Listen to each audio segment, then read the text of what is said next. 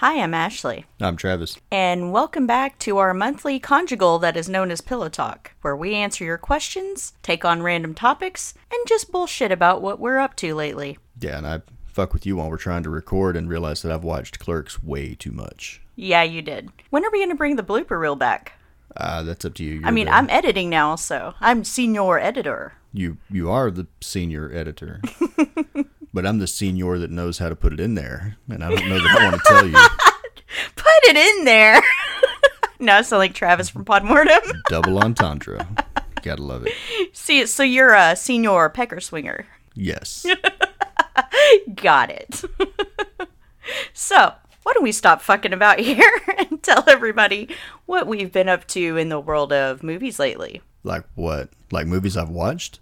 No, honey, movies that you ate. They were delicious. No, I actually did watch a couple of horror movies without you. So I feel like I'm infected with something. I don't know. I actually wanted to watch a horror movie, and it was weird. I think that's real growth on your part. Maybe. I don't know. But I kind of went down this rabbit hole with like Irish horror movies because it's just not something that you see. I was going to say, I haven't really heard of any Irish horror movies. Yeah. So I watched one called a movie. I can't. It was called The Hole. How much have you had to drink? Not enough. God damn it. You know I wouldn't remember names of shit when I'm sober. That's true. I haven't had that much, really. No, I watched one called The Hole in the Ground. It was good. I don't want to give away any spoilers, but it's got a small cast, which you know I dig. And really, it's just about a mother and son, kind of a changeling situation, without giving away too much. It was interesting. Okay. And then the other one was called The Cellar, and it's got Alicia Cuthbert in it. I haven't seen her in a minute. Yeah, I know. I was just thinking that too. I haven't seen her anything in a while. And it was really good too. So I don't want to like give away the plot or anything, but I would recommend both of those to anybody who's into that sort of thing. You said they're both Irish, or just one is Irish? They're both listed as Irish horror movies, which honestly, the list of Irish horror movies is pretty fucking short. Yeah, I enjoyed both of those, which is unusual for me. And again, even more unusual that I watched them solo. Usually you just do that with porn, right? I don't do that. I'm a lady. Yeah. That just means you don't admit to it. No, they were good. And I was surprised. Well, not so much The Cellar, but The Hole in the Ground kind of tackles a little bit of Irish folklore. And I always dig movies that, you know, maybe from somewhere other than the United States, where they go into their folklore, their mythology, you know, sort of, I guess, native beliefs, or however you want to phrase that, because it's not something that I'm familiar with. And I feel like there's probably a lot of really unique things out there, unique ideas for horror movies or just movies in general that just haven't been explored yet. And you feel like you kind of learned something in the process. Well, speaking of foreign horror movies, do we want to talk about the big one we watched together and are now traumatized for life from? Yeah. The Sadness. Wow. Well, it's fucked up. You can quote me on that. Wow. That movie was, goddamn.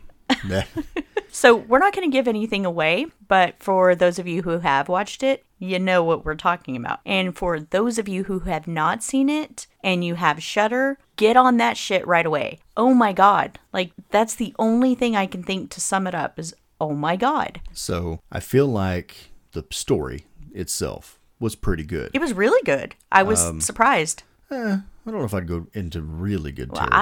I would. I would put it on the stand high by end of pretty good. It was enough to keep me interested. But this movie is like a gorehound's dream, I would say. They had to have spent most of their budget on fake blood. Had to. Mm-hmm. And the practical effects in this movie are pretty insane. Out of this world. I was talking to my friends in Discord the other night, and I believe I told them that I gave it a 9 out of 10. I had some friends who had watched it prior to me and said, you might want to be sitting next to Travis. You might want to have a blanket, pillow, something to bury your face in. And they don't know how that role works between the two of us. I did. I grab a blanket and sit next to you. Actually, you don't sit next to me at all. You sit in your chair adjacent from me. Well, that's because my naps are better in the chair.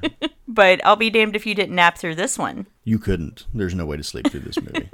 So no, I was actually sitting there with our dog in my lap. Like, I had to have somebody. And since you're not a snuggler, I was bracing it on my own. But no, it's an absolute 9 out of 10 for me. An absolute recommendation. Like I said, if you haven't watched it already, absolutely get on it. I happen to think that the story's really good. The cinematography is beautiful. The gore is amazing. And the performances are really good too. Like, I was just completely floored because on one hand, I'm watching this thing that I feel like may absolutely fuck me for life. But at the same time, after I got through watching it, honestly, I was tempted to watch it again. And whereas you were like, if I don't watch this movie again anytime soon, I'm gonna be good. I still feel that way.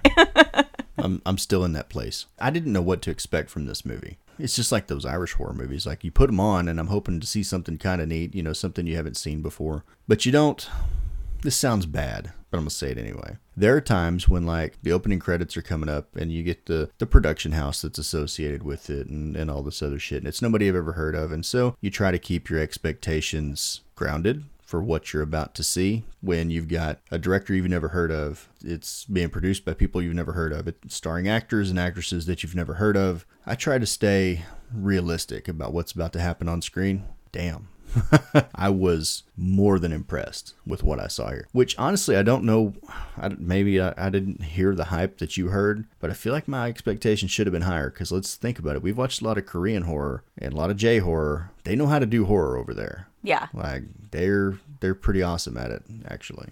They just show things that I feel like are too extreme for American sensibility. Oh, for sure. I still don't think it was as bad as something like Ichi the Killer or Tetsuo the Iron Man. No, but to your point, they definitely tackle topics that American directors won't touch at all. Yeah, for sure. You know, because points for that. It felt like, I can't talk about it without spoiling it, but I feel like it was tackling some very real issues we've dealt with, particularly in the last 2 or 3 years. They kind of came out swinging at the very beginning about, basically just kind of the state of the world. They just hit it right in the nose. They don't try to step around it. There's no tiptoe action. It's just like, fuck you. This is how we feel about that. And I'm all for it. I was just absolutely not prepared for it at all. Yeah. If you were going to watch this movie, you need to, I don't know. Brace yourself. You better buckle up, Buttercup. That was my best Mr. Bean. Because they're like, just when you think, okay, this has got to be the apex of what they're about to show me, it's not. Like, we're going to go one more step. Mm-hmm. And then when you think, okay, this is as far as they can possibly go, no, you're wrong. This isn't over yet. You've got 45 minutes worth of continued step-ups until the end of this movie. It was kind of like The Fly in that you're sitting there like, this is pretty bad. And then it gets worse. And then it gets worse. And you're like, I don't know how it can get any much worse than this. And then they're like, hold my beer. Oh, for sure. Yeah. Yeah, they do that. And I don't understand. I don't know. I was not prepared for them to just continue to escalate it. Mm-hmm. I think that was part of the deal, is that they just keep turning the volume up on the gore and just some of the crazy shit that you see in there. And I was completely unprepared for that. So it's absolutely a recommendation for me. What about you, Lunchbox? Lunchbox doesn't say words. I'll just stand here and nod. No, I think it's definitely a watch. Other than that, anything you're reading or listening to? Playing? Not really. Of note? Well, I listen to, it's called The Crit Show. It's a podcast. I don't know. It's a group, and then they do like role-playing D&D stuff, but it plays out more like kind of like a radio show type of thing. Anyway, they started doing it like, I was 3 or 4 years ago, so I had a lot of catching up to do, and the cast has changed a little bit. But you can tell that like Rev and Jake and Tass and Megan and Kim are all friends, and I don't know, it's just entertaining. I'm a big fucking nerd. How about you? I also started a new podcast. Great guys. They're called Watch If You Dare. It's Aaron and Derek. I hate to throw us under the bus by saying they put us to shame a little bit, but these guys, like, they really do their homework, and they cover films that I have not seen any other horror podcasts cover. Like, just right out of the gates, they had a Cannibal Holocaust and Ferox review, and I was like, what the fuck? Like, I've never seen... At the same time? Yeah, they covered both of them. So it's like a combo meal at McDonald's? Yeah. Man, and that takes balls. Peeping Tom right after that, which is also known to be very controversial. So that immediately intrigued me because I find it refreshing. And this is why I like the channel Spooky Rice on YouTube so much, because these are people that are not afraid to tackle the controversial films, even though the subject matter may not be for everybody. And people will say, well, movies like that should be banned or they're insensitive. These guys are like, okay, but at the end of the day, they're still film and we still acknowledge them for being that. So I just thought that was amazing. And Watch If You Dare is also under the opinion that David Lynch absolutely makes horror movies. So they pretty much won my heart from that moment. Okay, what is it that Lynch made that they think is a horror movie? They did Lost Highway, and I've heard other people, there's been debate on whether or not Eraserhead is considered a horror movie. I know you're going to disagree. Okay, I don't care. You might be able to sell me on Eraserhead, but I would put Lost Highway more in maybe like a suspense thriller category than a horror movie. Well, I could see the argument being made for horror adjacent because... Or a psychological horror, maybe? Maybe, because I don't even think that character has a name. It has disturbing imagery. Yeah, the guy with the camera. Oh my god. Oh. Yeah, that real pale, creepy guy. Yes, he's stuff of nightmares. So yeah, I was absolutely excited that they covered those, and I'm like, yes, finally, somebody gets it. It doesn't have to be a certain type of genre in order to be discussed. You know, that's like I'm going to hold you to that. That's later. why Predator was one of our first films discussed, after all. Yeah. May not be considered horror, but it can be horrific. You're backing depending yourself on the into viewer. a corner here because there may be some action movies that I'm going to bring to the table using your argument. Like what? I can't think of one right now. Exactly. But I'm going to go look. What, like Cyborg? I can make an argument for Cyborg. No. That's your movie. That's not my movie. Because that bitch is creepy AF when she pulls her wig off. Scared the shit out of me for years. It still scares the shit out of me. There's something about stop motion that's fucking terrifying. There, I said it. All right. Well, you just kind of laid that all out there. Anyway, you just exposed your shame to everyone. Shine on my shame. Anyway, I was also introduced by our good friend Kent, that I'm sure you guys are all sick of hearing about by now, to something called pirate metal. I'm not. We know you're not. At the risk of him adding me, I don't think it's for me. But the good news about that was that it was definitely for our son Aiden. He loves it, so good. Good on him. That's great. He also introduced me to the artist Frank Turner. Not usually my flavor of music, not usually my jam, but found a couple to be pretty great. So if you've never heard of Frank Turner, I would urge you to seek his music out because it's actually pretty good. Kind of lifted me up for a couple of tough days last week. Oh, and big news before I go off into that everything else I've been doing. I'm going to be a student again, starting in July. So big thing for me. And yeah, he sent me that music. It's kind of a pep talk kind of thing to get me motivated. And so that was pretty cool. I really figured you'd be listening to like Eye of the Tiger or Hearts on Fire on your way down. Ooh, I should have listened to Hearts on Fire. Good suggestion. See? Maybe I'll start listening to that on the way to school every day. Yeah. Just put on your Beats and you can listen to it on your way in the front door every morning. Put on my Beats to drive in a car that plays music? I said on your way in the door, unless you plan on driving through the front door in the Jeep. Oh, I mean, that's a hell of a way to make an entrance, but... Be your first and last day. I'm not a gamer. You are. I'm not. So I can't say that I'm playing anything of note right now. It's just the occasional sit-in on Mario or something. That's about it. But yeah, I haven't been gaming at all for a while. Yeah. So.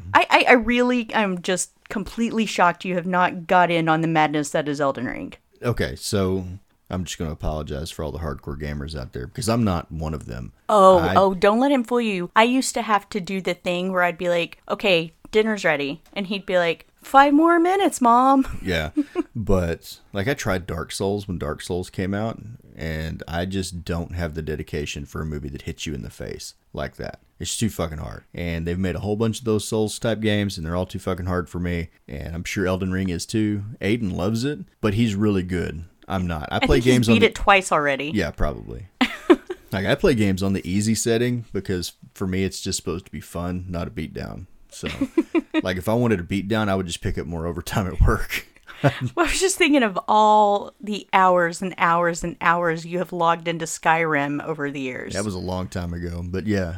Yeah, when it came out, it was, but that was kind of a choose your own adventure type of deal. You just run around and kill random people, and you could complete the main quest if you wanted to, and if not, didn't really matter. That and Call of Duty. I got Call of Duty because me and Aiden could play at the same time. Like Skyrim is really just one person deal, but yeah, Aiden got me started on Call of Duty because it was a game we could play together. So, and of course we roped in his cousin and his uncle and several other people. So. At that point, it's more like a social event than gaming. To be honest, my brother-in-law... You still do some Borderlands, too, right? Every now and then. Only if somebody else is online. I don't really enjoy it by myself. But, yeah. I found out really quick that playing with Aiden's uncle and your brother-in-law that are both just as bad at it as I am, it makes me feel better. Anyway, other than that, what I'm reading right now, I am reading a book that my good friend Allison sent me called Men, Women, and Chainsaws, and it's about gender in the 80s slashers. Really fucking interesting. It was not exactly what I thought it was going to be. It's a lot more serious than I expected, so I thought this would have been maybe just a kind of behind-the-scene type thing about Scream Queens or whatever. No, it's all about gender roles in that era, so it's really interesting. I'm not very far into it yet, but it's absolutely one that I'm excited to continue with. And then I have been trying ad nauseum to get through American Psycho, and while I love the film and can watch it like 100 times in a week, literally, runs away awkwardly, the book is a little bit more of a slog to get through. It just, I don't know, maybe it's, I'm actually listening to that one on audiobook, so it could be the person that they have reading it, and I believe it is Pablo Schreiber reading it, which is Liev Schreiber's brother, and I don't know, I just maybe don't care now. If Christian Bale was reading himself as Patrick Bateman, I might be a little bit more interested. That would add some drama to the reading, wouldn't it? Oh, it'd be fun. It'd be absolutely fun. Anyway, so do you want to move on to our questions of the week? Please do. Please do. What? Christian Bale talk too much for you? Yeah. Yeah, we already did all the Batman stuff. I've gotten all the Christian Bale love I think I can handle for this year. I will do it again. No, please don't. Anyway, so we have a couple of questions from our really good friend JP over at the Podmortem podcast. They're a weekly show. If you haven't found them already, please go seek them out. 3 of the greatest people in the world. Hilarious. Put on an amazing show every week. So, first question from JP is, do you ever look back at stuff you liked as a teenager and think, what the hell was I thinking? Limp The answer Bizkit. to that is yes. Limp Bizkit. God damn, do I regret that. Yes to all of it. And the haircut that I had. Oh, God. I remember that this haircut. thing that went around through the football players where you it was like a chili bowl, but it was really long on top. So it like hung down, like you parted it down the middle and it hung down. You look like fucking Christian Slater or something, except it was all shaved underneath. Maybe that's cool again. I don't know. It was dumb. The guys would God, do it the was thing, because they all wore caps too, baseball caps. They'd take off their caps and then they'd use the top of their hand to like grab their hair and slick it back and then put their cap back on. Imagine like a really fat mohawk that you don't stand up. Yeah. It just kind of hangs there. But it was the thing. Guys, I have photographic evidence of this. I may just keep that in my back pocket next time you piss me off. I will set your pocket on fire. My pocket? What the? It'll just be a little fire. Anyway, Okay, admit your shame. Huh? I did it. Now it's your turn. Admit your That's shame. really all you have? It's all I can remember. You don't have any other cringy things from being a teenager? Nothing I'm going to admit here. I admitted that I listened to Limp Bizkit. Isn't that enough?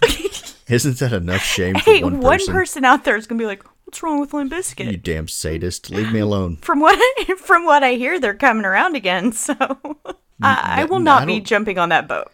Not this time. I don't think that that's going to be a thing. I guess that can be one of my what the hell was I thinking thing, was having things for bro-y guys. And Fred Durst was one of those guys. I'm just going to openly admit, and I tell it to you periodically because Travis is our resident handyman around here, and when he's working on something, because Travis wears a cap all the time, and when he's working on something, he tends to turn it around backwards so the bill's not in his way. And I don't know what it is about a backwards cap that I'm like, I don't know. If you're going to lean into something and hit the bill on it and it like folds it down into your face, God, I hate that. So yeah, you may turn it around. Like if you're looking under the hood of a car, you turn it around so you don't get it all dirty, and it's a thing. But then you turn it back around because you're a grown ass man and you wear your hat the right way. You know what? I don't care. When you're done. It's hot. It looks good. I like it. I'm sorry. Okay. And maybe that was my thing with Fred Durst. I was looking through backwards Yankees cap glasses.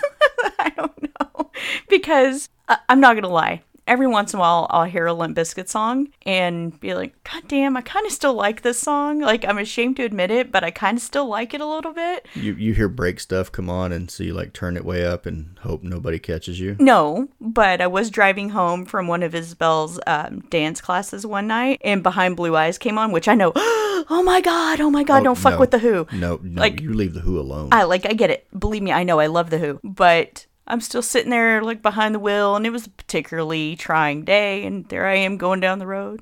No one knows what it's like, so it just hit me at the right or wrong time. I feel like for better or worse. I feel like I don't even know you anymore.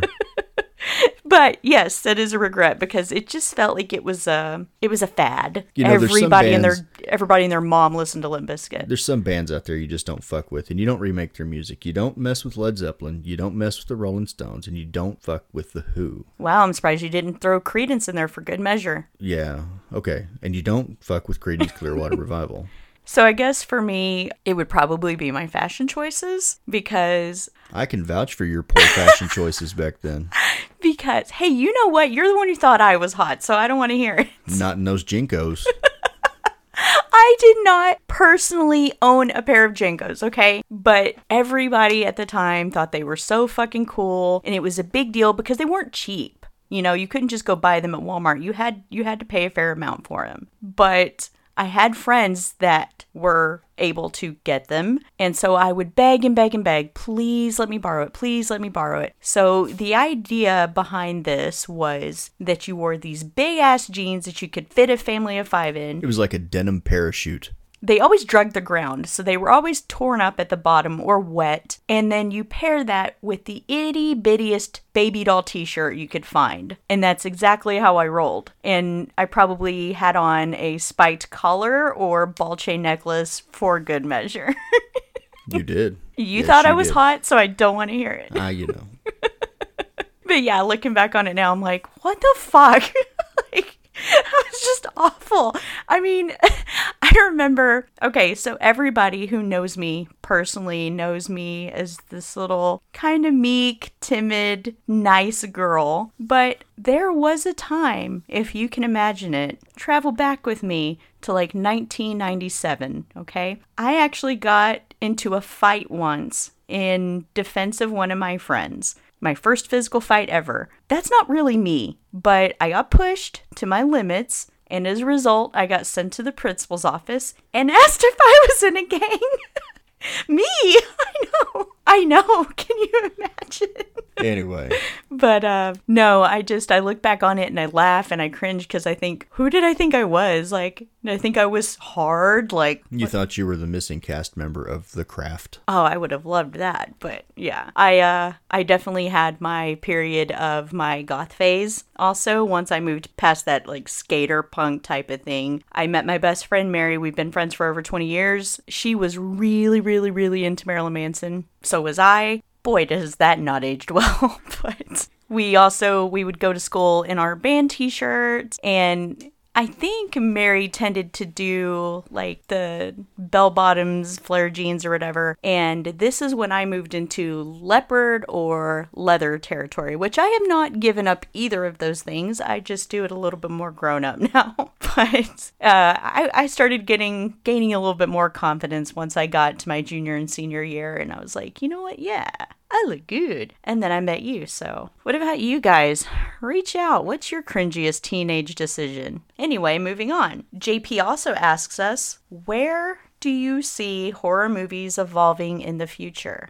Where do I see them going? I think that they will continue to try to do the elevated horror thing. That's my answer. And that's fine. That's not necessarily the area of horror that I would immediately jump to. but that's the popular thing right now. I mean, I would hope that at some point they will start trying to apply that to slashers and get slashers back in, because I think I just enjoy a good old guy in a mask with a butcher knife slasher probably more than elevated horror. I don't know. I feel like they just overcomplicate things sometimes. But I feel like there's a lot of filmmakers out there that are really pushing the boundaries of what the MPAA will allow. And I think as we see more films coming from overseas with high production value like The Sadness, then that will change probably what we do here. So I think you'll see more elevated horror with more extreme depictions of just gore and violence. That's what I see. Hopefully it'll circle back around, but I don't think that's going to happen. Well, my answer is similar to yours. I think that we're going to see elevated horror continue to take off. I think mainstream horror is on its way out again, if I'm being honest. Now, recently we have had David Gordon Green's Halloween go out there and just fucking kill it. But the trend that I'm really enjoying, that clearly you're not, is elevated horror. I think studios like A24 are really kicking ass out there. And so if it's me, I see A24 becoming bigger than what they are, because as it stands right now, I believe they're an independent company. I see them becoming more mainstream and just kicking out stuff. But I would like to see that trend continue of these people who grew up watching these films that we love so much, but they're just modernizing it because, and I'm not out to offend here, but the circles that I run in on Facebook, they just want these tried and true but ultimately tired franchises to keep going and going and going. And guys, like I'm right there with you. I want to see Friday the 13th come back. You know, now that the legal battles are over, I'd like to see them make another really fucking kick-ass Friday the 13th movie. That may happen, it may not. But I was in the middle of a thread on Facebook the other day in our Killer Flicks group, and on one hand you had one person saying, "Oh my god, I just watched the new Candyman and that's an hour and a half I'm never getting back," to which I immediately rolled my eyes. I understand not everybody's going to have the same opinion that I do. And then you had another person turn around and say, "Oh, well, they really loved it." But the common theme in the thread was them talking about how Tony Todd was not in it long enough. Okay, I'll give you that. But guys, what are Tony Todd, Robert Englund, Kane Hodder supposed to do? These guys are up there. Okay, I could totally see Freddy Krueger pushing a tennis ball walker. I could. He would do it. Welcome to retirement, bitch. Yeah, he would do it. Like, come on, guys. They can't play these roles forever. Like, I'm sorry. I mean that respectfully. I would like to see new slashers come up. I realize that the ideas are pretty fucking slim, but like, I'm excited for the new Terrifier movie because that was a new slasher we hadn't had before. Yes, you could say technically we've already had Pennywise, but that's two clowns I can think of, you know, unless you're talking about other movies like Clown or Killjoy or whatever that British one is that I can't think of the name of right now. Everybody Happy? Like, I can't think of the name of that one. I can't either. But that one was good though. It was really good. Stitches, that's what it's called. I would like to see more original ideas for slashers. That's my take on it. I see elevated horror just continuing to grow and continuing. Maybe it's not going to be unheard of that we have more directors of horror getting Oscars. That'd be terrific. I don't think that'll ever happen. Jordan Peele's already done it. Did he get one? I believe he did. Maybe sure? I'm wrong. I'd have to look that up. Don't quote me on that. Well, because typically they take horror directors, no matter how good they are. And maybe he was just nominated. They just stick them in a hole somewhere. And they're like, "You're really great at what you do, but we're not going to acknowledge you." No, maybe he was just nominated, but he did. Hey, if he got a nomination, that's something. Yeah. That's not easy. I don't have a problem with the elevated horror trend necessarily. I would just say that, like, I think the problem I have, well, I do. And it's not that they're not good movies. Like Midsommar is a great movie, and it's a great horror movie. But at no point during the movie did it cause me any sort of anxiety about what was going to happen next. You are alone in that. And that's like, you know, the old slashers. And I'll just use Halloween as an example when Michael's stalking Jamie through the house. Laurie, Jamie Lee Curtis. The babysitter. No, that's not what I'm looking at you about. I'm looking at you for the fact that you went full on Halloween fanboy on me. No, I'm just saying, like, you felt some stress there, right? You had some anxiety. And I just don't get that from the elevated horror. Like Hereditary had some gross shit in it, and it's a good movie. Am I thinking of the wrong one? I don't remember anything particularly gross in Hereditary. Fucked up, yeah, well, but not gross. Okay, I'm thinking when the little girl got her head nearly knocked off by a telephone No, pole. it was knocked off. Yeah. But I wouldn't say that was gross kinda, necessarily. It was kind of nasty, but there wasn't anything in that movie that, I won't say scared me, because I don't know that I get scared really by movies anymore, but, that causes you some stress about what's going to happen next, that gives you that sort of endorphin rush of uncertainty. And I just don't get that from elevated horror. I don't know. For me, you can pretty much just go, and that's enough to set me off. So. Yeah. I just, like I said, I just don't get that from elevated horror. So, I mean, if they could find a way to get that in there, because I will tell you that when we watched The Sadness, absolutely had it. Because 10 minutes into that film, you know that nothing is sacred. Anything can happen. Mm-hmm. The person you think is the hero may or may not make it. Everyone's fair game. And that, it gives you that kind of butterfly feeling. Like, I don't know what's about to happen. I don't know where they're taking me. Right. I love that feeling. It's a great feeling to have, for sure. I just don't get that from the elevated horror movies that I've seen. So, I mean, I don't mind seeing them progress, but I would like to see them steer towards that slasher side of things where you get that feeling. You want them to be a little scarier. Yeah, where you get that feeling of uncertainty about what's going to happen next. So, moving on to our next series of questions from our great friend Karima. Oh, goddamn, what's she going to do to me this week? Now she's laughing her whole ass off at you. She always asks me hard shit. I didn't study for this. So her first question is there anything that happened bad or good during your formative years that led to a family tradition that you are creating now with your own family? Not really. Well, I mean, she says during formative years, and I think I missed that the first time you asked me the question. I would say that we've established more traditions as a family ourselves. Because, like, when I was a kid, I don't know, like, we did the standard going to your grandparents' house for Christmas and stuff like that. But, I don't know, we kind of broke that and sort of boiled it down to we're going to do Christmas with us here in the house. And we're going to do we do the holidays here and put our family first instead of we're going to spend an hour, 2 hours, 3 hours, 4 hours driving somewhere so that we can see people and then turn around and drive it all back. I don't know. I feel like that's kind of a tradition that we have started that I enjoy a lot. It's just, so nobody in my family, I'm just going to admit it, nobody in my family listens to this show.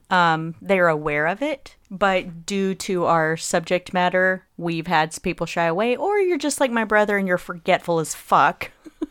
I think my sister is the only one that listens to it, but in that regard, she says that, but she does. I don't know if she knows. We do get the statistics, and I know how many people are listening in Mississippi, and it's not many. Calling you out. Gonna throw her under the bus like that. I am throwing her under the bus. Driving it, putting it in reverse, honking the horn. Yeah, that's me, Mr. Bus Driver. But I feel safe enough to talk about this right now, just because I know it's not getting back to her.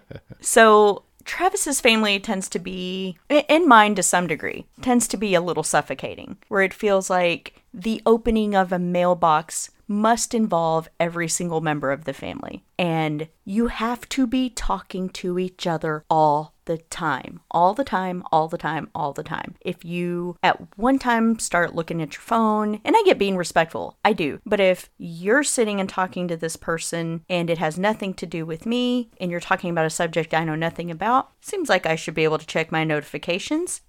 I have my online shop that I need to check things when they come up, may get a text from a family member, whatever. I feel like I should have that right. But if you go on a 12-hour vacation with said family member and they want you to talk to them the entire 12-hour drive and have the same conversations you've had for the last 20 years, it can get a little bit daunting. So I know exactly what you're talking about because I was driving.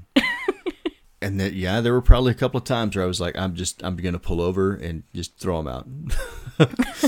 Just like, get out. You can't ride in here anymore. Like, you're going to have to be quiet or you're walking. Like, I don't know. Yeah, because Travis and I do a thing where it's almost like doing the show, actually. When Travis and I are taking long trips and we're like, ooh, you need to listen to this podcast. Ooh, you need to listen to this song I'm listening to right now. Or we talk about ideas for the show. But we have comfortable silences where we can just enjoy the ride. We don't have to be yakking at each other the whole time. We can also put on some music and just travel. And it's okay. Every moment doesn't have to be filled with conversation. Yeah. Again, especially the same ones you've had ad nauseum. Oh, goddamn. Or when they get over on like religion or politics. And it's like, all right, get out of the car. We're not doing this right now. So I guess that's it, is we tend to do things differently in our own family, that we don't expect our children to be up our ass all the time. We let them have their own things. I mean, yes, if we turn around and say, hey, Aiden, hey, London, hey, Isabel, and, they will talk back to us. But I don't feel the need for them to fill that silence the entire time. No. Because I literally once got my head chewed off because I took a nap on that trip. Yeah, you fell asleep and left me alone. No. The trip that we went on without you. Oh, yeah. I got in huge trouble for taking a nap. And I'm like, I'm a grown-ass woman. Well, I mean, God forbid you take a nap on a 12-hour car ride. Who does that? For me, I guess something that we do that I'm a little bit proud of, and it's a good memory for me, so this isn't anything bad. And I wouldn't say it was something that was a tradition when I was growing up. It was just something we did every once in a while, but it was a huge deal to me when we would do it. And that was that every once in a while, my aunt would take us to the grocery store. And if anybody's old as fuck as me, you would have these big bins of Brock's candy. But anyway, she'd let us fill up a whole fucking bag of those and then take us to the video store and let us choose horror movies. So it wasn't just regular movies. She was like, you pick out a scary movie you want to watch, and we'll all just kind of pile up and eat candy and watch the movies. And I used to love doing that. And that was my favorite thing in the world. That was the first time I watched Nightmare on Elm Street 3, Dream Warriors. So I think that's why I have such a soft spot for that movie, because it's such a great memory in my mind. So Travis and I have done that over the years for various things. The difference is it's not always horror that we do that with. No, we have to be kind of careful with that based on content. If we're going to have all the kids in the room. I was thinking of our quote events we've had. Yeah, no, but that's what I'm talking about. Where we get popcorn and junk food and candy and all that shit, and it's good. There was one year that I did the Voorhees burgers that they did in Jason Goes to Hell. I did bloody popcorn. Let's see. And then we tried to reenact the Great Hall. I think that's what it's called. It's been forever since we've done it. The big giant feast that they would do in Harry Potter. Oh, yeah. We did that when we were going to do a Harry Potter marathon. We just load up our kitchen island with just all different types of food, savory, sweet, and the kids would just treat it buffet style, and we just watch as many Harry Potter movies as we could in one night. So what I was getting at was basically I was trying to take this thing that my aunt did with us that I held so dear and try to reenact that for our kids so they would have that same memory. And who knows, maybe they'll pass it on. So, and it works because it gets them engaged. And while it's still pretty easy to get Isabel in on stuff because she's small and she still thinks we're cool. Most days. It's a lot harder to get the other two in. And usually when you bribe them with junk food or Taco Bell, then yeah, they'll sit still for an hour and watch a movie. It's a lot easier to get Aiden roped in for D&D. This is true. We have done that as well.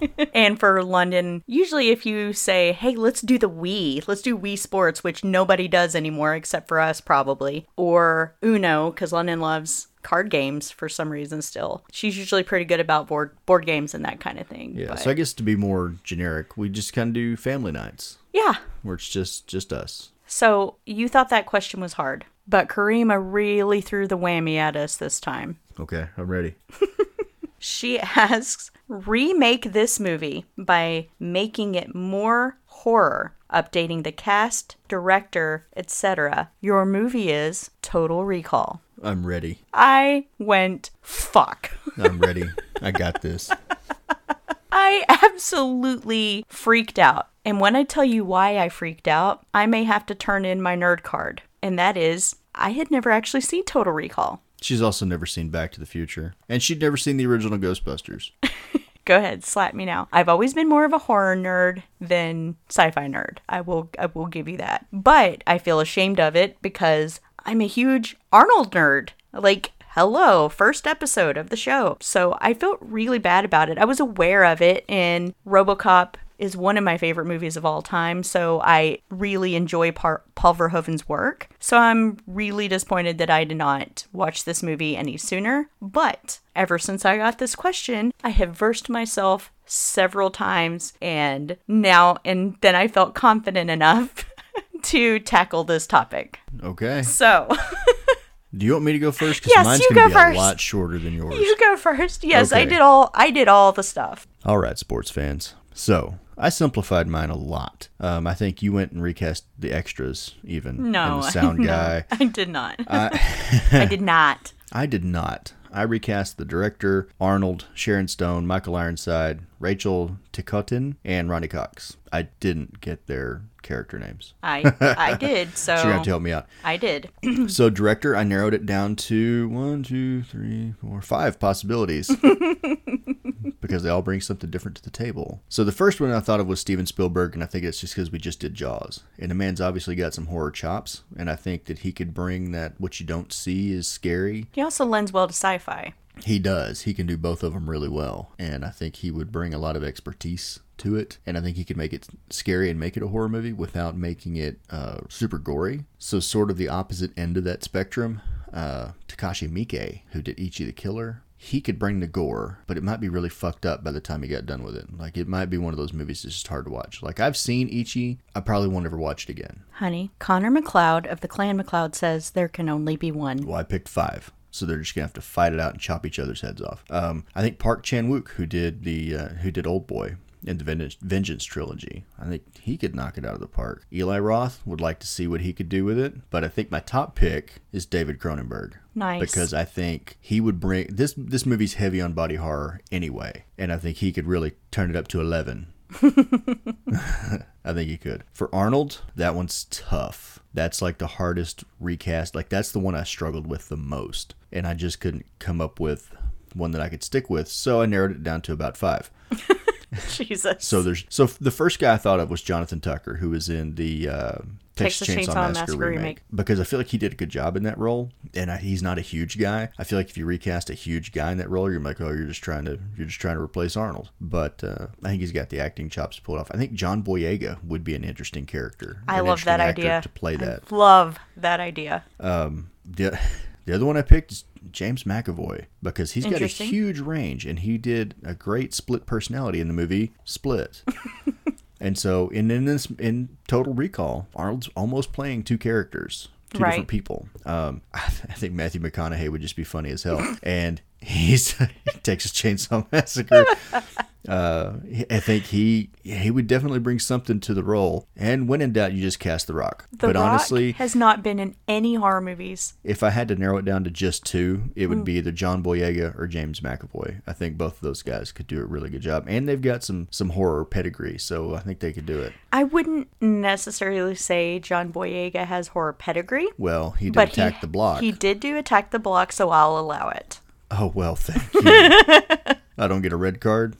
Awesome. Sharon Stone, her character, she's Arnold's wife. I don't know her name. Her name is Lori. Lori. So for Lori, I really only had one pick.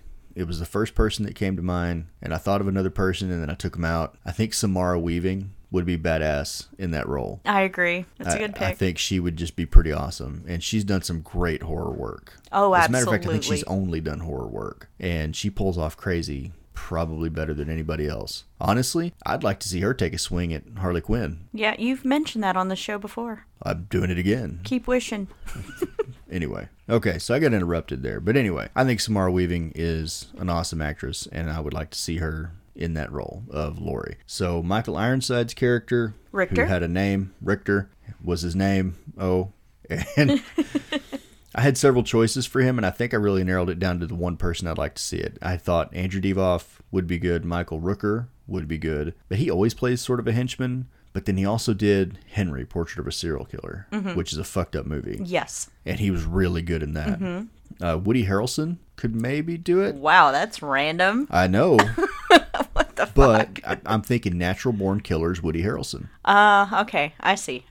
Danny Trejo's just fucking scary. But the one that I finally picked, Walter Goggins. Not bad. Walter Goggins would be good in that role. Either that or Red from, I don't know, Topher Grace's dad in that sitcom. He was a bad guy in RoboCop. I don't know his name. He's a bald guy. We did this last time too. Yeah, well, I don't remember his name now either. For some reason, Kurtwood Smith, but Yeah, for some him. reason that's such a hard name for me to remember. Yeah. But I still pick Walter Goggins because I just like him as an actor. I think he's fantastic. He absolutely. So for Rachel Ticotin's Melina. For Melina, I think I had 3. I've narrowed it down to 3.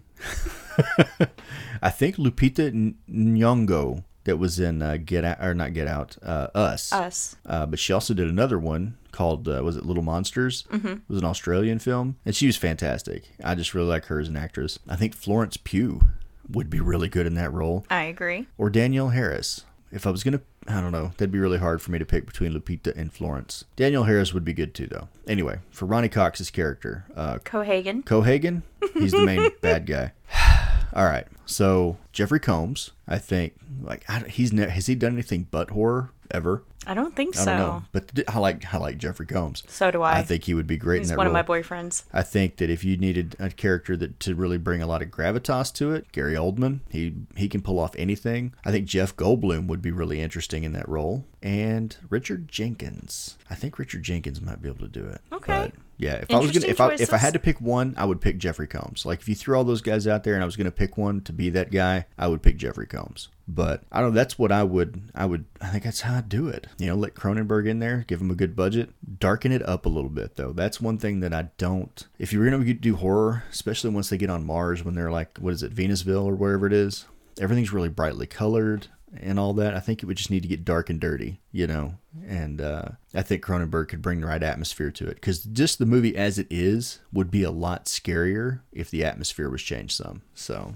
all right, that's it. I'm done. So when Karima first broached the subject to me, I said, how the fuck am I going to recast Arnold? Why would you want to recast Arnold? Like, he absolutely makes that part. But I did. And so I interpreted this movie 4 different ways. I'm only going to talk about 3 of them. My main one, my ultimate pick, and then 2 that I did just for fun. So I decided to go in the realm of what if you turned Total Recall into an 80s slasher? Or at least, maybe not necessarily a slasher, but at least an 80s horror movie. That aesthetic. So, for director, I chose John Carpenter because duh. So, like Travis though, I had a hard time trying to cast Quaid because you need a badass in that role, ultimately. He doesn't have to be huge like Arnold, but you need somebody who is going to save the day no matter what. So, I had also 3 picks and ultimately narrowed it down to 1. My knee-jerk reaction, my first choice, top of the board, was Tom Atkins. I'm thinking fucking badass lady killer will abandon his fucking kids to save the world. Like, we need that kind of big dick energy in a movie like this. Have to. But the more I thought about it, I was like, So then I start thinking Carpenter. I'm getting Carpenter to direct. Who better than Kurt fucking Russell? Again, huge fucking badass. The most epic of beards. You just know that the man, you can trust him. The man with the beard is the man you can trust. But who I decided to go with ultimately, who I feel is our biggest 80s horror badass, Bruce Campbell. I love you so much right now. I feel like he's this huge, larger than life badass, but at the same time, he pulls off that everyman so well in the fact that he's going to make mistakes. He's going to crack jokes. He's gonna crack up. Period, And I think that that's something that would lend to fun in this film. So, for Laurie, which would be Sharon Stone's character, I chose, and this is going to make Travis over at Podmortem swoon, but I chose Barbara Crampton for her part because I am a huge, huge fan of Reanimator, From Beyond, and she just brings that sexiness and yet craziness at the same time. She could also be very sweet. So Barbara Crampton for that choice. For Richter, and let's commence with the eye rolls. For Richter, Michael Ironside's character, I chose Doug Bradley because I could just hear his big booming voice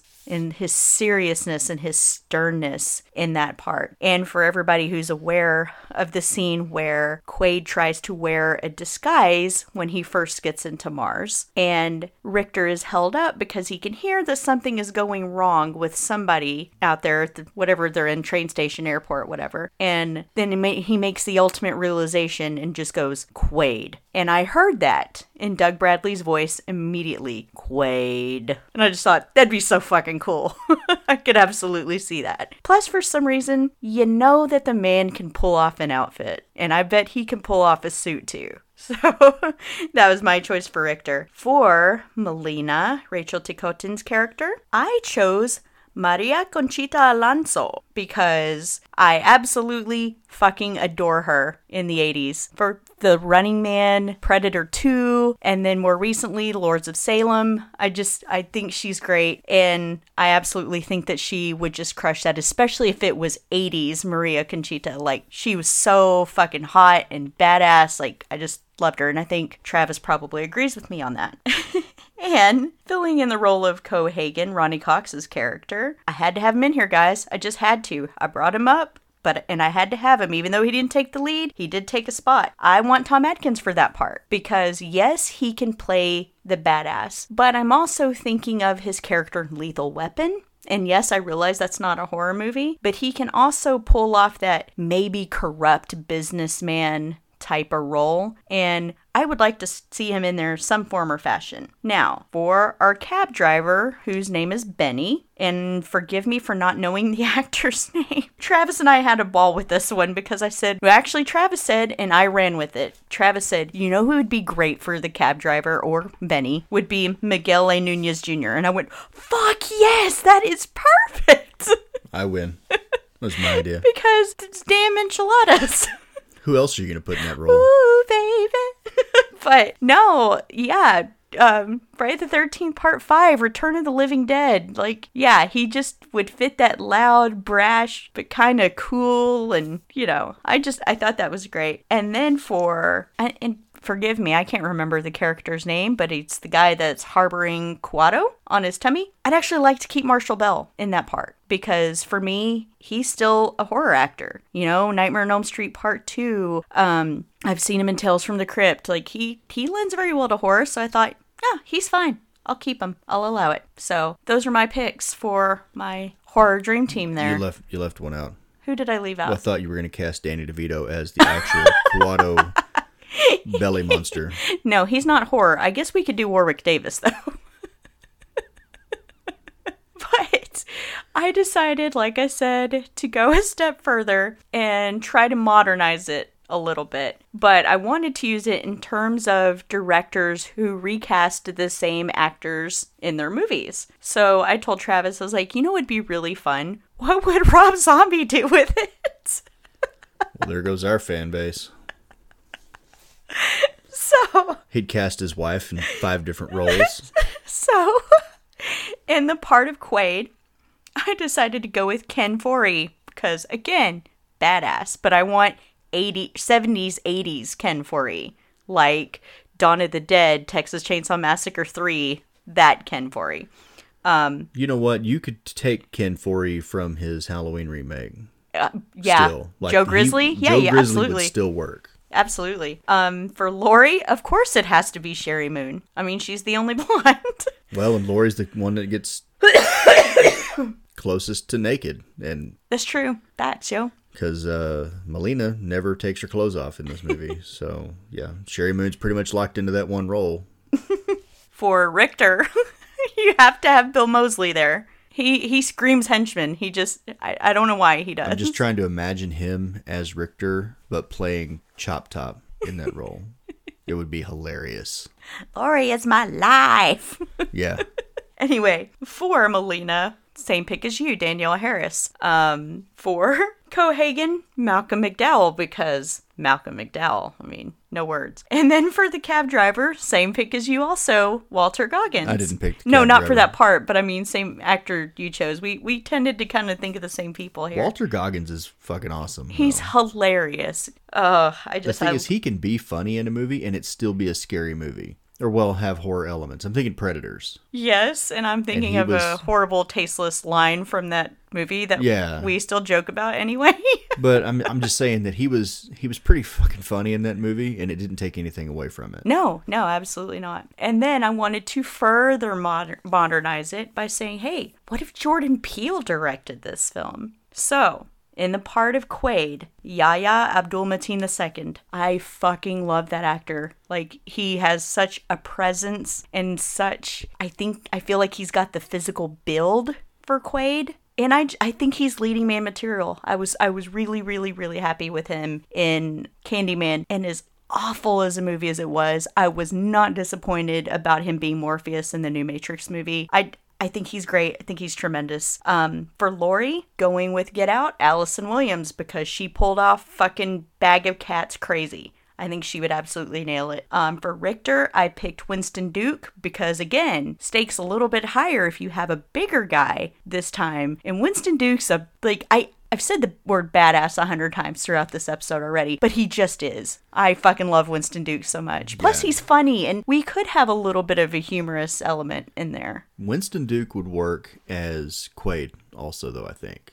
For Melina, Lupita Nyong'o. Again, she's just a tremendous actress. I love everything that I've seen her in. For Cohagen, Bradley Whitford, because smarmy, corrupt. Who is that? Wow. So in Get Out, he was the dad of Allison Williams' character. Okay. I would have voted for Obama a third time. Okay, I know who you're talking about now. And in Cabin in the Woods, he was the guy that just desperately wanted a merman so bad. And at the end, he finally got his merman. Yeah, okay, I know who you're talking about now. Anyway, and then for the cab driver, I would have Lil Ray Howery, who played the best friend in Get Out. TSA motherfucker. TSA motherfucker. Yeah. Yeah. Because he was hilarious, obviously. So, I did have one more and I'm not going to share it, but I did have one more where I was like, what if David Lynch did this with all the characters throughout the Twin Peaks universe? But I'm not going to keep this going any longer than it needs to. But my way that I decided to change the story, and I don't know that Karima necessarily asked us to do that, but I went ahead and did it anyway. So if I have one complaint about Total Recall is I feel like the story is packed so much and can get a little bit convoluted. Like, okay, we've got this guy, has the double identity thing happening. That's a lot. We also have this thing about a bunch of rebels who are trying to take down this overlord. Okay, that's more. And then at the end, we're going to fucking throw aliens into the mix too while we're at it. It's, okay. That's a lot. Yeah, so the issue I had with it was that I guess I had always kind of taken it at face value. But then you said you saw an interview or something like that where Paul Verhoeven said, well, it was all a dream. Supposedly, he said that in an audio commentary. Allegedly. The issue I have with that is that if the whole thing was a dream, if that's what he said, and the whole thing was a dream, then why is it that we see so many things that are not from Quaid's perspective? Like, if it's a dream, Quaid's not going to know what the bad guys are doing. You know what I mean? Mm-hmm. Like, he's not going to dream their separate conversation necessarily. Does that make sense? Mm-hmm. So I feel like they could clean the story up a little bit for sure. So I would basically keep the story almost exactly like it is, but take out a couple of those elements. It will start off the same as Quaid going through all the beats. He just wants to go to Mars. He's been having the dreams. It's almost exactly the same, except instead of having the mutants, because of the lack of oxygen, be kind of the way they're portrayed in there is kind of like Hills Have Eyes mutants almost. I would like to see them scarier, like think of the Descent creatures, where without this oxygen, they mutate to something less human. They don't have fancy psychic abilities or anything. They're just bloodthirsty creatures that are killing. And then we find out for sure that Quaid is in fact Hauser. And not only has he been in cahoots with Cohagen this whole time, he was actually the Overlord the whole time. But wanting to assume power, Cohagen overthrew him, throwing him into the role of Quaid. And when Quaid makes that realization and has lived this other life as Quaid, he no longer wants to be the dictator. He instead, like very much like the movie, he wants to right the wrongs that he made before. But instead of having the happy ending where he gets this life he's always wanted, gets the girl, saves the day, he gives his life and gets taken down by said creatures in order to save the planet. That's where I went with that. Yeah, you went to a place. Hey, I didn't see you do anything. No, I didn't. You didn't do the reading. I didn't. I did the watching. No, I agree with you, though, that the story should be cleaned up. Make it just, I don't know, make it a little more defined on what it is. Even if you have to kind of figure it out a little bit, that's fine. But there's so many things where they said that, maybe it's a dream, maybe it's not. This was all part of his recall experience. Like, no, the whole thing about the double agent getting brainwashed or whatever, that's the real thing that happened. I don't know. I don't necessarily have to have that explanation, but I think if you were going to make it a horror movie, you'd want to clean it up some still. I had a really hard time with Arnold. And this is something that comes up in horror movies, I think. And it definitely comes up in action movies. When you cast a leading man like Arnold, it makes the rest of the movie very difficult, right? It's going to be good. People are going to buy tickets. But you can't make a movie with Arnold Schwarzenegger in it really scary. And that's the reason it's so hard for me to pick a leading man. It would be easy to pick Chris Hemsworth, right? Or The Rock. But at that point, you've got The Rock or you've got Thor in that role. And at no point are you ever going to believe that they're going to die. And that's the only, if I was going to have an issue with any of Arnold's movies, is that when you put Arnold in a movie, at no point do you ever feel like he's really in danger. Like, they killed him in what? One movie? Terminator 2, he went out on his own terms. So he's died in one movie ever. Yes, while he did survive Predator, I would still make the argument that movie is scary. No, I'm not disagreeing. But I was afraid for him. But did you ever think that he wasn't going to win? Like, maybe you're afraid he's going to get hurt. It's kind of like we heard somebody else saying that they wanted to cast Charlton Heston. Well, it was Steven Spielberg, right? He thought about casting Charlton Heston in Jaws in a role there. I think it was as the sheriff. But if you cast Charlton Heston... As Brody? Yeah. But if you cast him, then you know that the shark is doomed. Because he always wins. That's who he is. And that's the reason I kind of went a different route with that. Picking somebody, a leading person that maybe they will and maybe they won't. That's going to make any kind of remake that they do where you have a leading hero as opposed to just a movie monster. It's going to make it really tough. Oh, by the way, I found out that Rob Bottin did all the special effects for Total Recall. Rob Bottin is also responsible for The Thing. I would absolutely keep him on in every iteration to do special effects. I would recruit the team that did The Sadness. Okay. I mean, he did a good job. And I would imagine now with the better technology than he had in the mid-90s when that movie came out or whatever. It was just 1990. 1990, that he could do a lot more with it. Mm-hmm. But those people that did The Sadness, they had imagination. Maybe a little too much. Right. So thank you, Karima and JP, for those questions. They're always so much fucking fun. We adore doing them. And as always, guys, send us your questions via Twitter, via Instagram. We'd love to hear them. Like, they're fun to do. So yeah. I'm tempted to turn that question back around on Karima. Who would you cast as Arnold? Ooh. If you had to recast Arnold in Total Recall, who would you pick? You heard it, Karima. Like, I'm throwing down the challenge. Yeah, I would say the gauntlet's been thrown. Because it's not easy.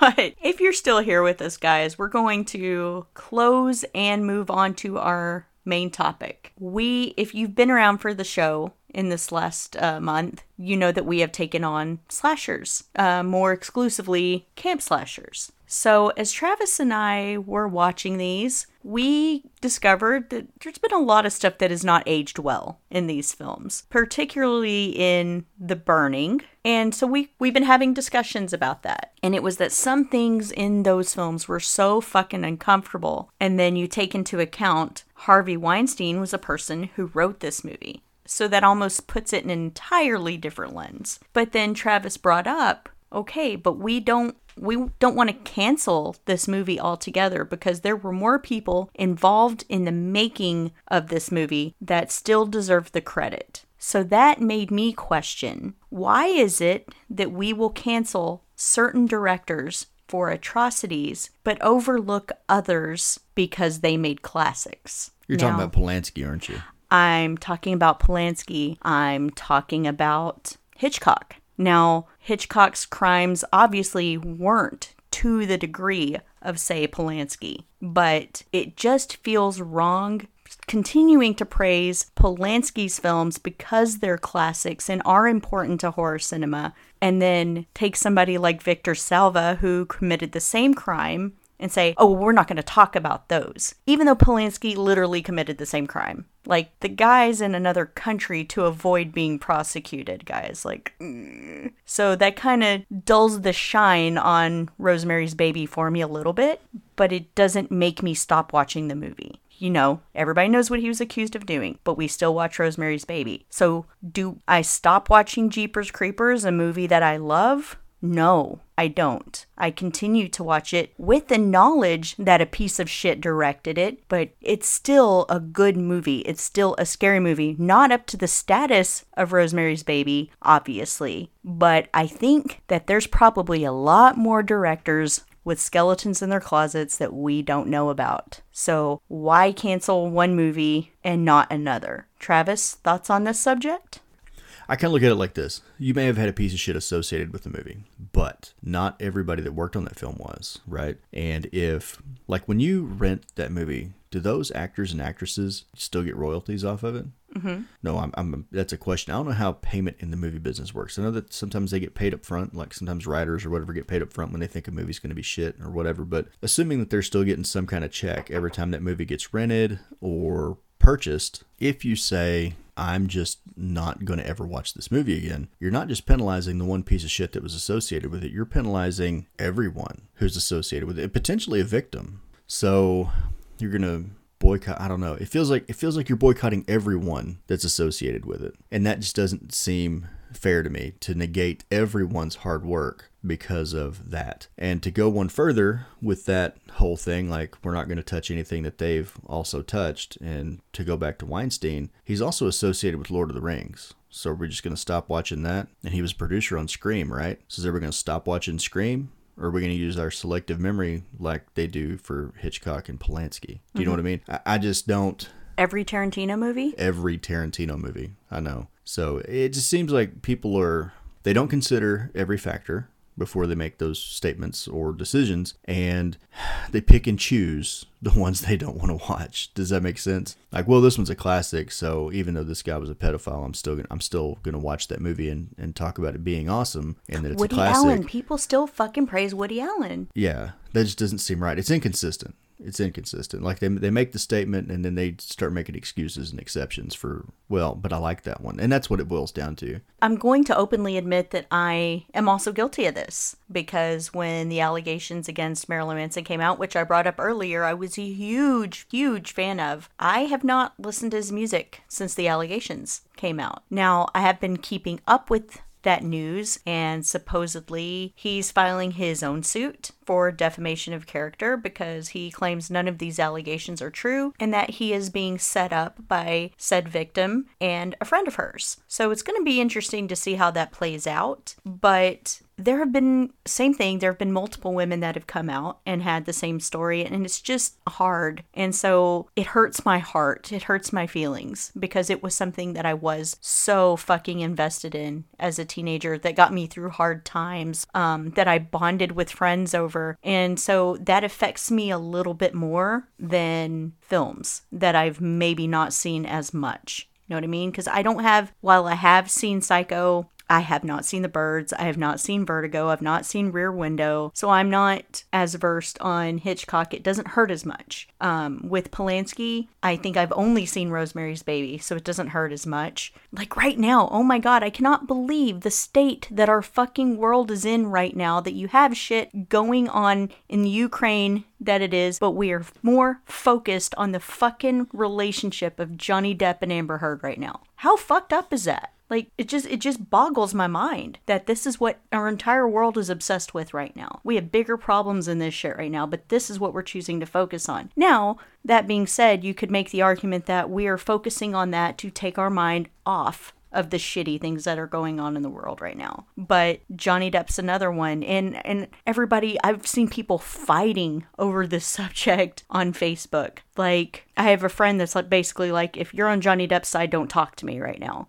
I'm not on anybody's side in this trial. I think that they're both to blame. I think they both have done wrong. And that's pretty much my stance. I don't think there's an innocent person in that case, but it doesn't make me want to stop watching Edward Scissorhands. It doesn't make me want to make me stop watching Pineapple Express just because Amber Heard's in it. you know? Yeah. It's just crazy. It's a whole big fucking gray area that I don't feel like, you know, like I wasn't a Cosby kid, okay? I didn't watch the Cosbys every week, but I had a beloved show or stand-up routine that I used to watch with my family called Bill Cosby Himself, and it was up until the last few years, it was something that I continued to quote all the time because I loved that stand-up routine to death. It holds a fond place in my heart, and now it's tainted. So like I said, it's a gray area. So I tell myself, okay, why am I saying if we don't want to watch one thing, listen to one thing, then we shouldn't listen to any of them? But at the same time, I'm kind of doing the same thing. So I'm in just in an awkward spot with that. I think we all are. I'm not. I just checked my pockets and I found that I have 0 fucks to give for Amber Heard or Johnny Depp or their marital problems or whatever the hell they got going on. Yeah. I have none. Yeah. Not one fuck. Not even half a fuck. And I checked the cargo pockets on my shorts, like all of them. They're celebrities. They have celebrity problems. It sounds like they each kicked each other's asses all the time. I don't know. I don't care. The only thing... Like, it saddens me that in the United States, with all the problems that we have, real problems that we have, we're focused on a feud between 2 celebrities. I mean, goddamn. Really? That's the big thing right now? They were throwing shit at each other in their house or whatever they were fighting over? The only thing that I can say that there is importance with in this case is the fact that it has brought awareness to domestic violence. And if you're taking the side of Johnny Depp, I would agree that there needs to be more awareness that males can be victims too. You know, there's proof that she said, oh, they're going to believe you, a man. And that's fucked up. That's wrong. And I have personally witnessed important men in my life go through abuse from women. It happens. It's real. My brother had an ex-wife who used to just slap the shit out of him just because maybe he didn't say what she wanted him to, or he wasn't doing something she wanted him to. It does happen. And I've seen arguments on Twitter where they're like, well, it's only like 2% of males. 2% in how many billions of people is still a lot. I'm not trying to diminish women's rights. I brought up in our episode of The Burning, I too have been sexually assaulted. I'm not trying to downplay that at all. But I think that we need to stop forgetting that this happens to men too. You know? Just saying. But that being said, pretty much like you, I could give a fuck. Yeah. And I understand the importance of it. And they will come to a ruling, and maybe it does bring more awareness to it. Maybe they'll even pass something that sets a legal precedent, but you can't trust that shit either because they can just decide they don't like that particular legal precedent and throw it out whenever they want to. So I'm not touching that one. I'll just get pissed off. But I don't. To me, I have never cared at all what goes on with celebrities. I feel like there are way more important issues out there. It's just that the media chooses to focus on whatever's going on with them. Like, they've got millions of dollars. I don't even know what their life looks like, so they're just not important to me. Isn't that shitty? I don't know. And especially them, when you get to that status, you're not even, I don't know, you're still a person, but they don't live in the same world I do. And that's one of the reasons I've decided I really like horror actors a lot more. Because it seems like when you see them at cons and stuff like that, they seem like real people. And I know we've been to one, right? Exactly one con. But you see pictures like all over our Twitter feed of people that are getting to go and they meet Joe Bob Briggs and they're like standing right next to the guy, give him a hug. Like he's a real guy. He's just like us. Does that make sense? I don't know. They seem more real than your standard Hollywood celebrities. So a little more approachable.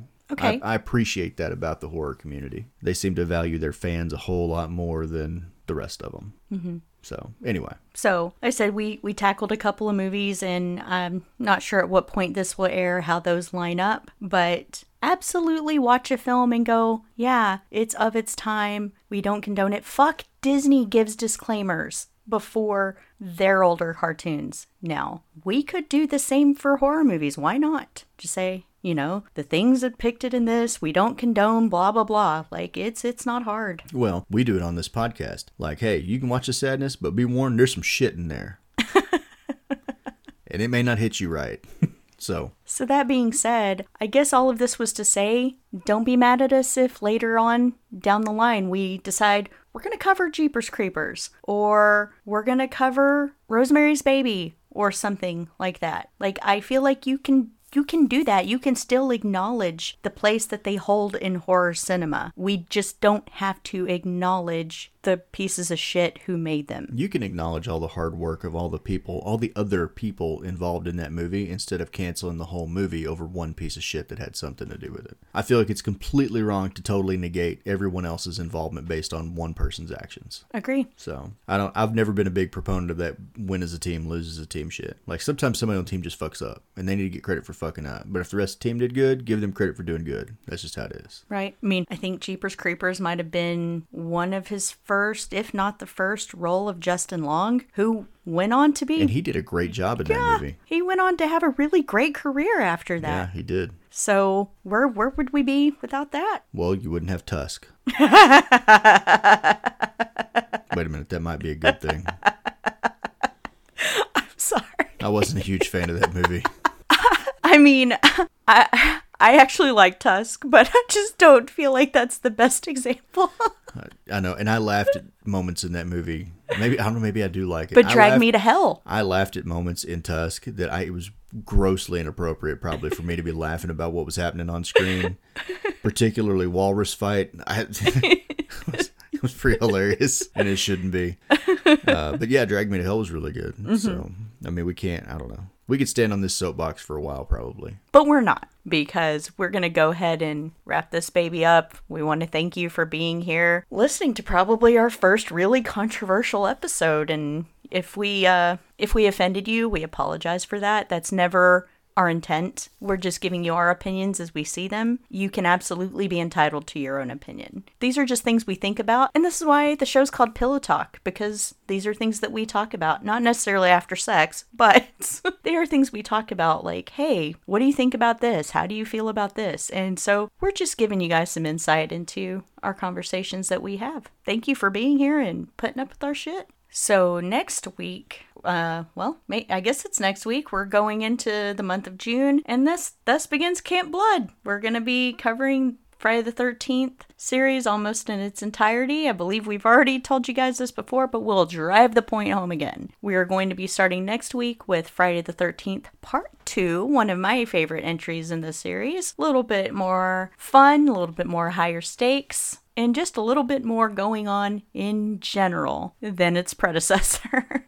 So be sure to come back first Friday of June to check out Friday the 13th Part 2. And we will see you guys next week. Bye, everybody. Later. Well, that's just what we call pillow talk, baby.